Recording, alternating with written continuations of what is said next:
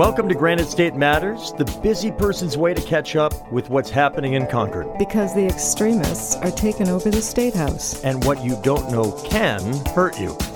Let's talk about another bill that's gotten a lot of buzz. People are concerned about it, particularly in areas like mine up in the North Country, where we get over 6 million visitors a year, and many of them are coming up and people are investing in homes to use as short-term rentals. Now, SB 249, the original intent of this bill was to ban on short-term rentals across the state. And there's been a lot of controversy. A lot of people see this as a move away from local control, which has been traditionally how zoning is done. So this would be a real veering away from that. And the impact of this could be raise your property taxes. Areas like Berlin actually pay more property taxes than wealthy towns. So this has a double whammy effect that could raise some property taxes at the same time removing inventory from affordable housing. So those are some of the concerns. And one thing that hasn't really been talked about, and I don't think it's so far down the road, is that companies like Marriott are getting into the short-term rental business, particularly for upscale properties. And it's not a long stretch to think that companies like Marriott, and there are others doing it right now also, they're gearing up in areas where there's a lot of tourism.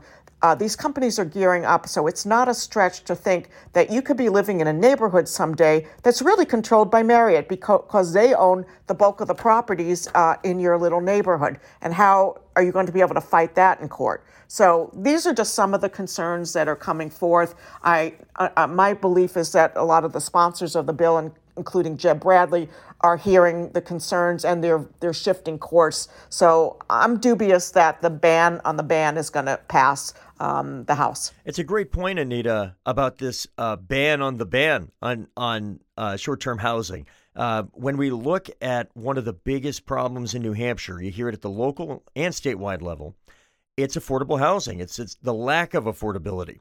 And all this is going to do is decrease the amount of supply at a time when the supply and demand curves are already out of whack in big parts of the state. I know even in your part of the state, in the northern part of Carroll County, where you have a lot of seasonal demand, skiing in the winter and the summer vacation, there were recent bans on short-term rentals. The impact of not being able at the local level to control that at all is just communicating to the big businesses, we're not going to worry about affordability and housing. Go get it. This is one of the top 2 or 3 issues that I know we hear about across the state. So it's a sneaky one, as you say. It is not obvious why this would be another example of what we're talking about today, but it is. You mentioned a moment ago, Anita, also some of the folks that are coming in to testify on behalf of some of these bills. Members of think tanks, for example, libertarian and conservative think tanks. Are you seeing a lot of that in this session?